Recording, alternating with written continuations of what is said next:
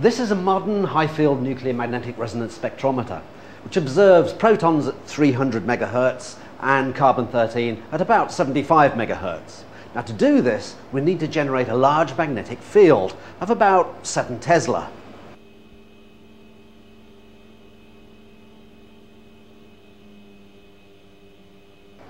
So this is produced by a superconducting magnet, which is essentially a very efficient cryostat containing a solenoid immersed in a bath of liquid helium.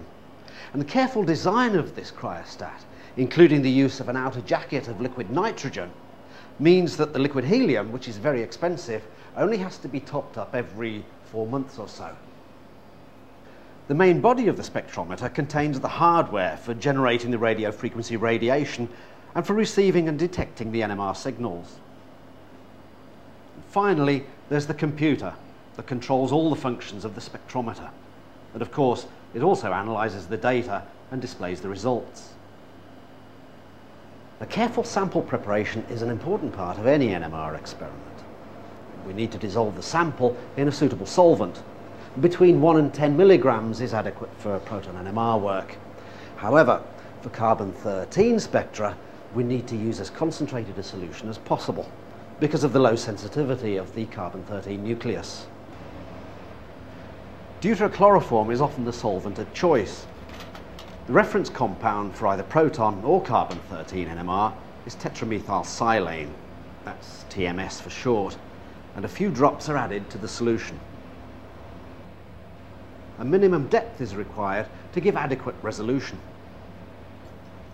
A tight-fitting cap is required since both solvent and TMS are volatile. The sample is now ready for the NMR spectrometer.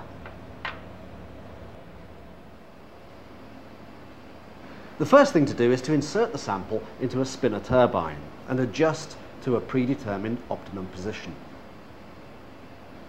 It's this turbine, powered by compressed air, that allows the sample to be spun once it's in the NMR probe. This particular instrument has an auto-sampler attachment, and it's particularly useful for running a batch of samples overnight. We can also use it to load our sample.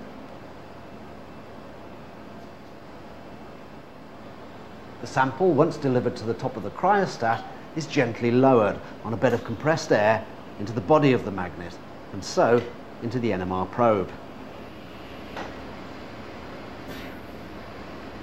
But it's now just a matter of setting the parameters for the experiment in the computer. We're going to run a broadband decoupled carbon-13 NMR spectrum, but we'll need to accumulate quite a few spectra and add them together in order to get a reasonable spectrum without too much noise. Overall, it will take about 10 to 20 minutes. The final result is a familiar carbon-13 stick spectrum, and there are 4 distinct carbon-13 resonances, and this is consistent with the chemical structure of our sample. It's ethyl acetate, or more correctly, ethyl ethanoate. And this is clearly the carbon of the carboxylate group. So this instrument can carry out many different experiments, all of which are designed to help in unraveling the structures of often complex molecules.